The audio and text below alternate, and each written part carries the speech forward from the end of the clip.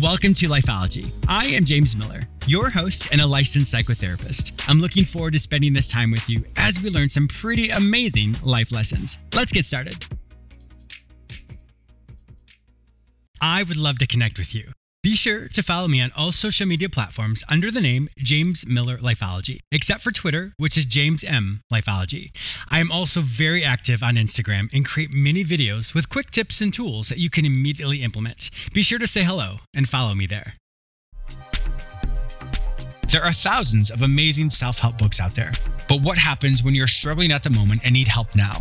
Well, my new book, Life Lessons, You Are the Expert on Your Life, a workbook, is your new go-to self-help book.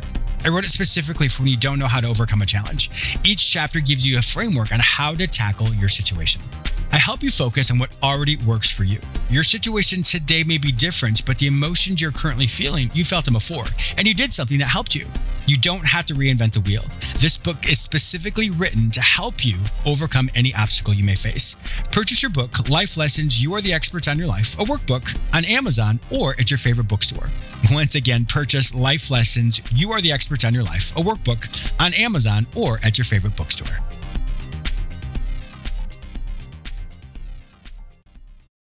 My guest today is Leah Garvin, who is an operations leader and an executive coach who's on a mission to transform the workplace one conversation at a time. Leah has extensive experience working in some of the most influential companies in tech, including Microsoft, Apple, and Google, to explore the power of reframing one's thoughts to overcome common challenges found in the modern workplace. In today's episode, we talk about her book, Unstuck. Reframe your thinking to free yourself from the patterns and people that hold you back, which teaches you how to harness the power of perspective to re-envision and reinvent your approach to work, life, to achieve more, stress less, and overcome the barriers that stand in your way. Welcome to Lifeology.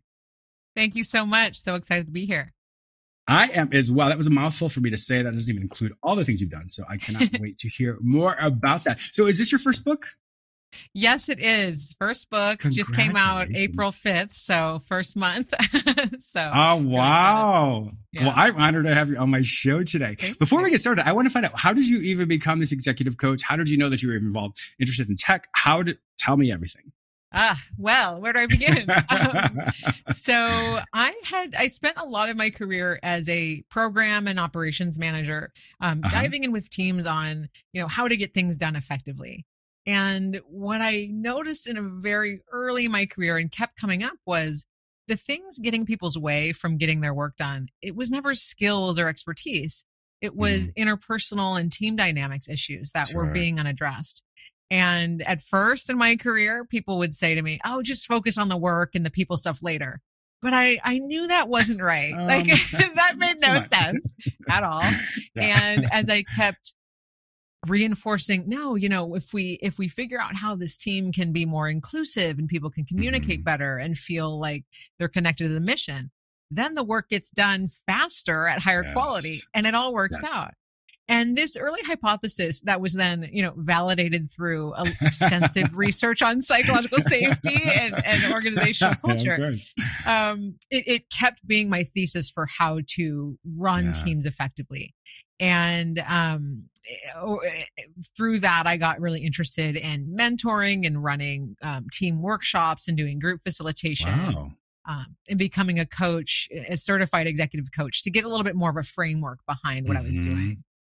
Yeah. It's always interesting when people say things like that. We'll just focus on the work. Well, you think about when you grew up as a kid, that was like a work environment. So every family has its own culture. Everyone has, their own table manners. People have how they clean the room. All that is a specific culture. And so for example, if I were to use that technique of this saying, just focus on the work. If I only focus on my chores, but I don't interact with my family, well, that's going to be a pretty uncomfortable family dynamic. And so when you think about it in that respect, I'd probably get punished too for it. But when you think about it in that respect, it doesn't make sense to just focus on something and not the interpersonal connectedness, because a team is only as effective as the interpersonal connections that they have, because if people, it allows for brainstorming. It allows for so many different aspects of the whole company to level up. So you don't need me to say this, but obviously it just seems obvious that you would focus on the cultural aspects of the team in order to be more successful. Absolutely. And I felt the same. It was like, wait a second, why is this hard to, why is this point hard to land? And I think, it was in my early career in tech as a non-engineer, it took a while to figure out, hey, this was my sort of unique special sauce that I brought to the equation. Sure. And I dealt with a lot of imposter syndrome around not being an engineer, being a non-engineer, a woman in tech, kind of underrepresented on many dimensions. Of course, many levels, of course. Yeah. And finally, when I was able to put, concrete examples around, hey, when we talk about, how each person fits into the bigger picture, they feel excited to share progress on their work as opposed to waiting till it's perfect. Things like that really started to help me communicate why the way that I approached work made sense and added value and was just as important as bringing technical expertise. It's always interesting because things like that happen where when it allows for those types of concepts, then it allows for vulnerability. Vulnerability is incredibly important because that allows for collaboration, allows for teamwork. And because if people are like, oh, I have to have this at 100% all the time or show my best work, that's a lot of pressure.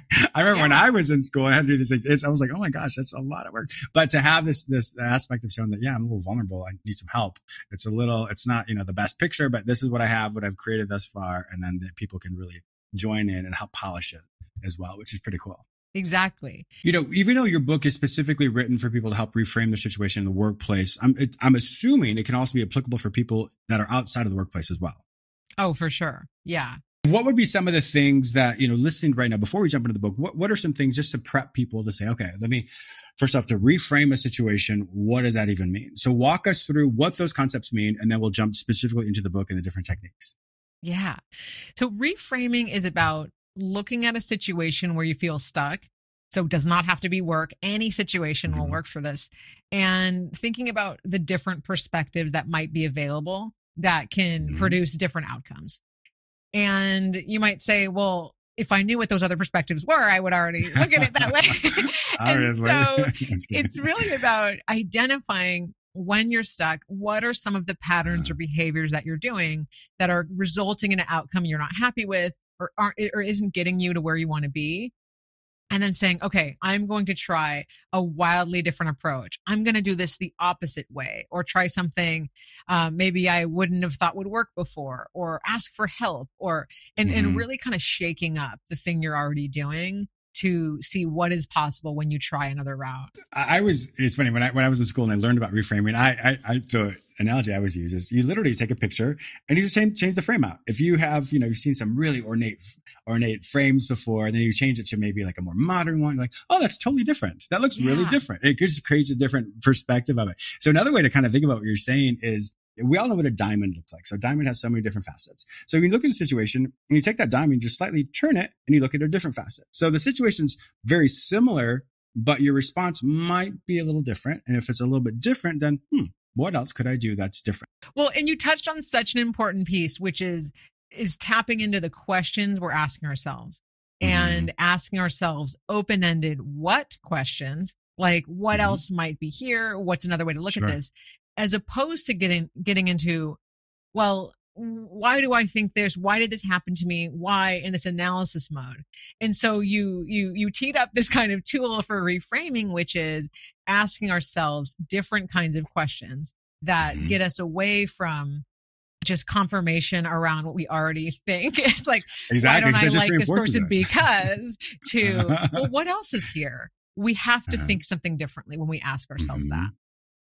What would you say is the number one reason why most teams struggle when it comes to I don't say collaboration, but just interaction in general, interpersonal ineffectiveness? I think it's a lot of folks operating around assumptions based on, okay, this person didn't respond to me, so it might mean X, Y, Z things. One, they're trying to sabotage me. They don't care. They don't like me. And we usually go really negative with it. And with working remotely and hybrid and distributed, when we don't see people every day, those assumptions can quickly turn negative also, because I think when we don't see people, we don't always give people the benefit of the doubt. And so that can create more tension as well. And so I'd say assumptions, because we haven't put in the work to actually get to know people or challenge our assumptions or give people the benefit of the doubt or give someone feedback if something didn't land well.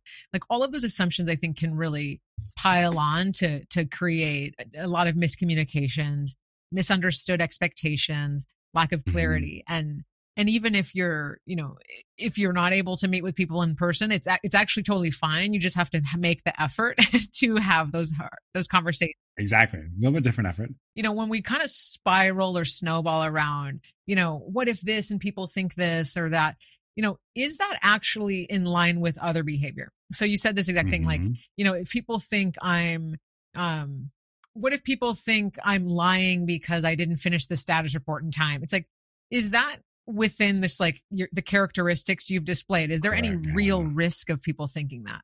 And sometimes when you ask someone that, they say, no, there's no risk. No, of course not. Right.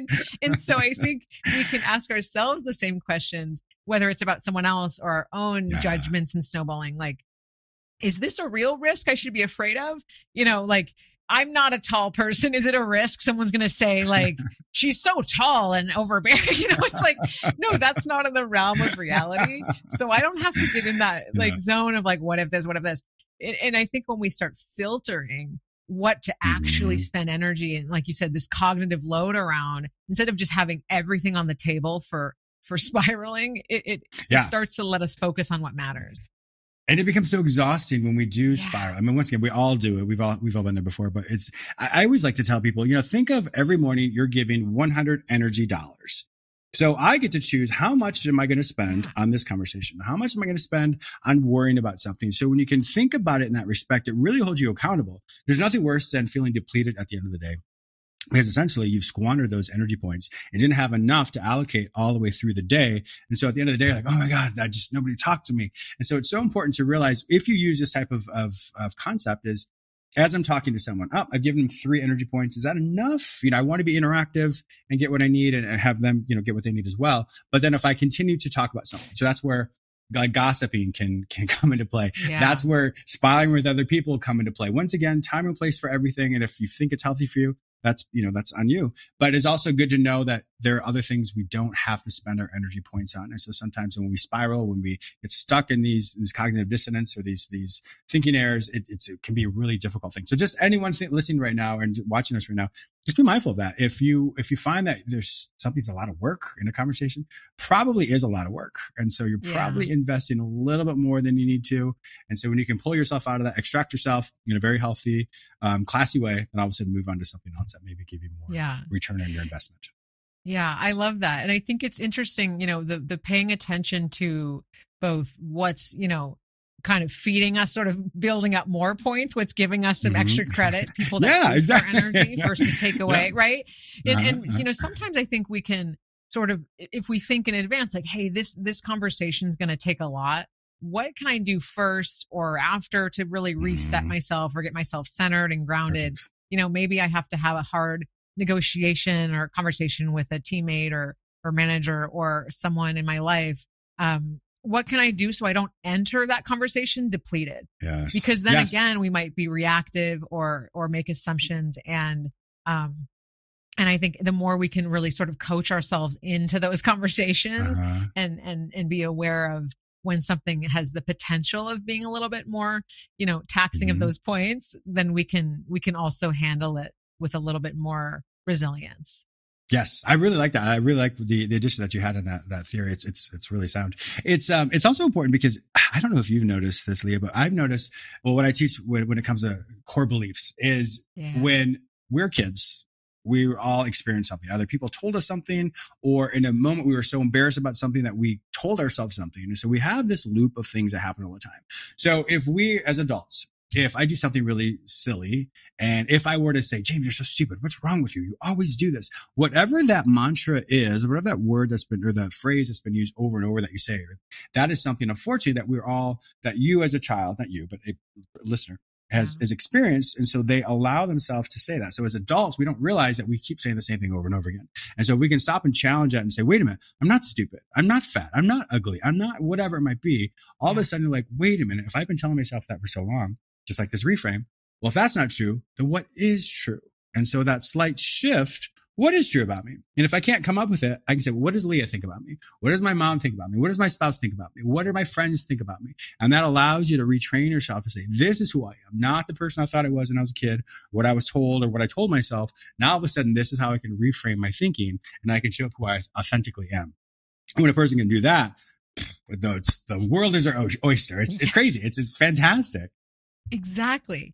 And this is exactly what I talk about in the book, where we have these sort of like you said, program beliefs around concepts like feedback or negotiations or whatever it is, that they're bad, they're hard. It means I'm wrong. I'm not good enough. Like you said, I'm stupid. I can't handle this.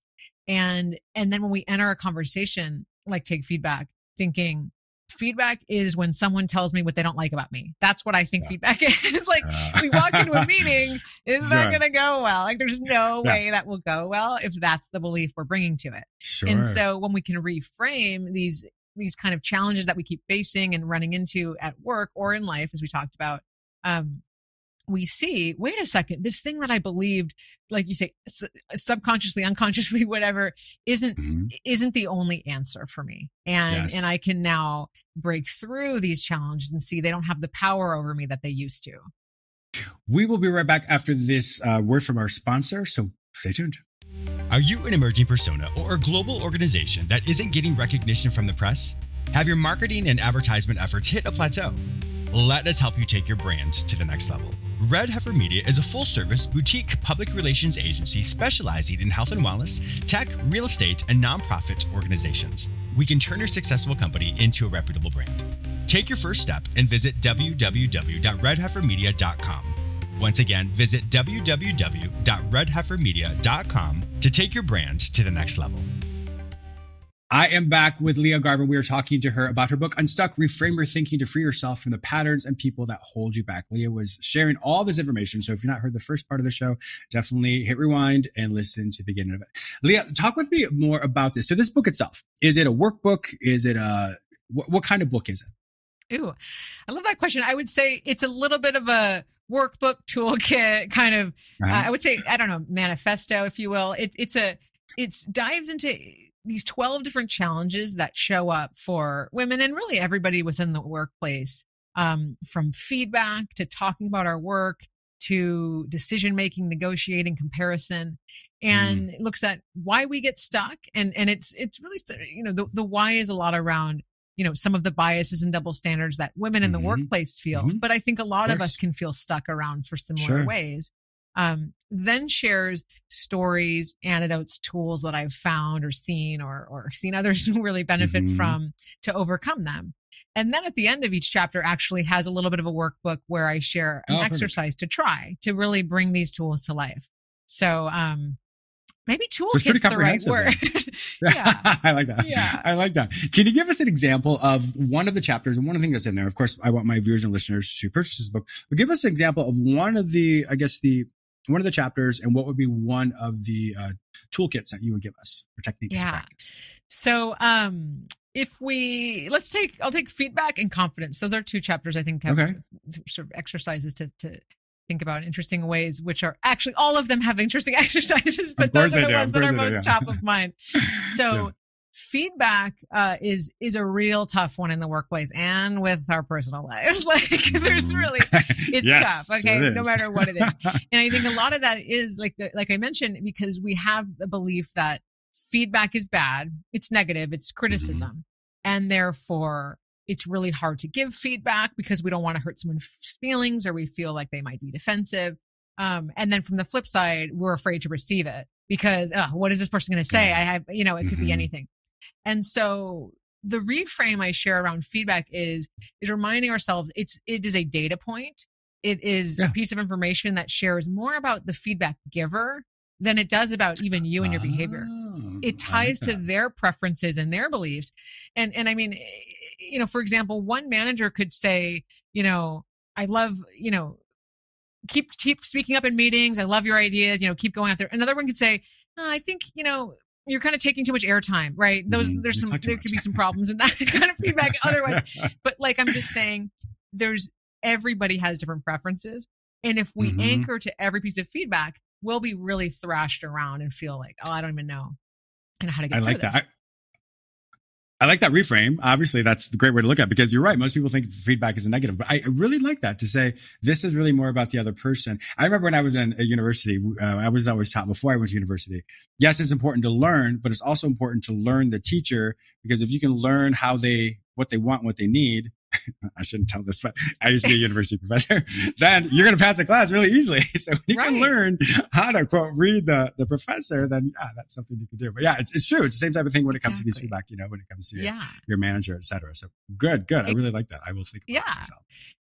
And so the tool that I share in the feedback chapter is it's for actually feedback giving, because I think there's a lot about receiving it and working through your inner critic and things like that, which you've talked about, these core beliefs. Mm-hmm. But as a feedback giver, we can often, and it might show up at work, but definitely in our own personal relationships, hold back sharing an important message because we're afraid of, I don't know if it's going to come across this way, or I don't know how the person's respond. And if we actually use effective tools of feedback delivery, which is bringing in empathy, really demonstrating that, you care about this relationship, that you care how the other person feels, that you put yourself in that person's shoes.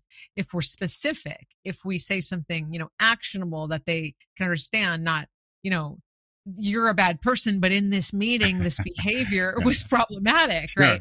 Then we can rewrite our narrative around feedback. And so the exercise I share is to think of a piece of feedback that you need to deliver, and then rewrite it using the tools and think, what was that filter about? And if you took off the filter, would it be something that you'd be more comfortable sharing? I want to piggyback off that as well. I always tell people is you reverse engineer it. How do you want to feel after an event?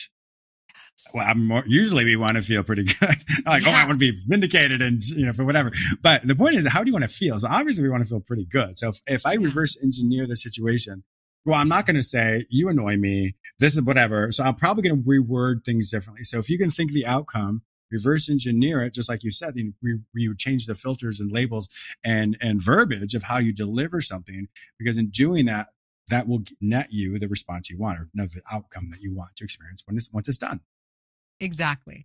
And actually, I talk about that in my conflict chapter. So you teed up another tool of thinking through the outcome, right? And then that helps you figure out how to deal with, difficult coworkers or friends or whoever. Sharing another example from the chapter about confidence, fear is often tied with confidence and or a lack of confidence.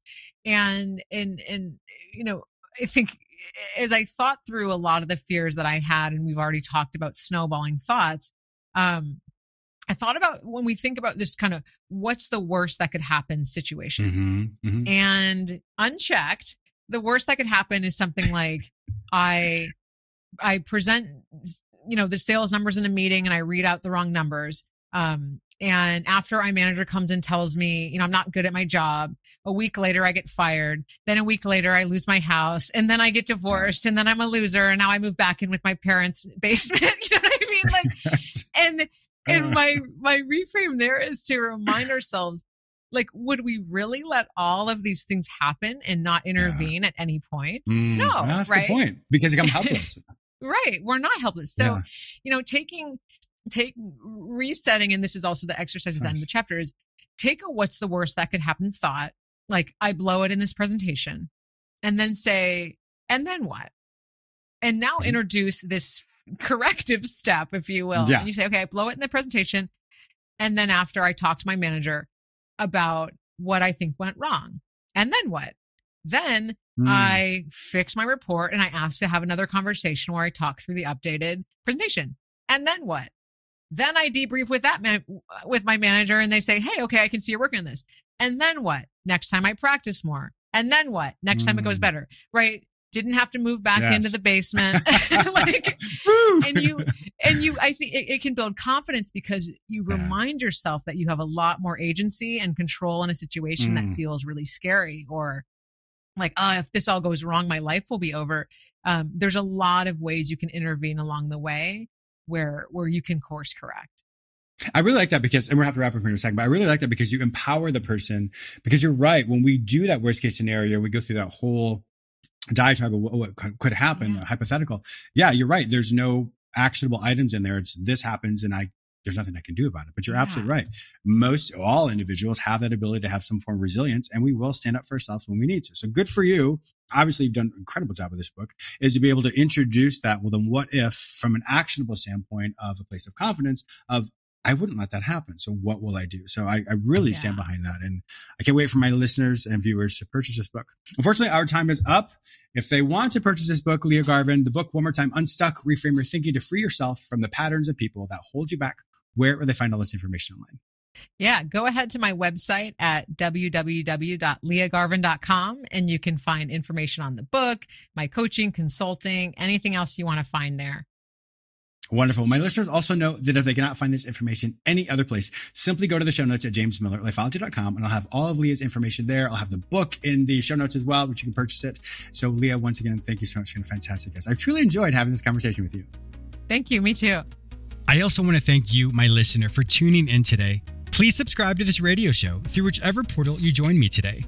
Also, please go to my website where you may sign up for the free weekly recap, watch my YouTube episodes, read the articles I've written specifically for you, and purchase my previous guests' self-help products.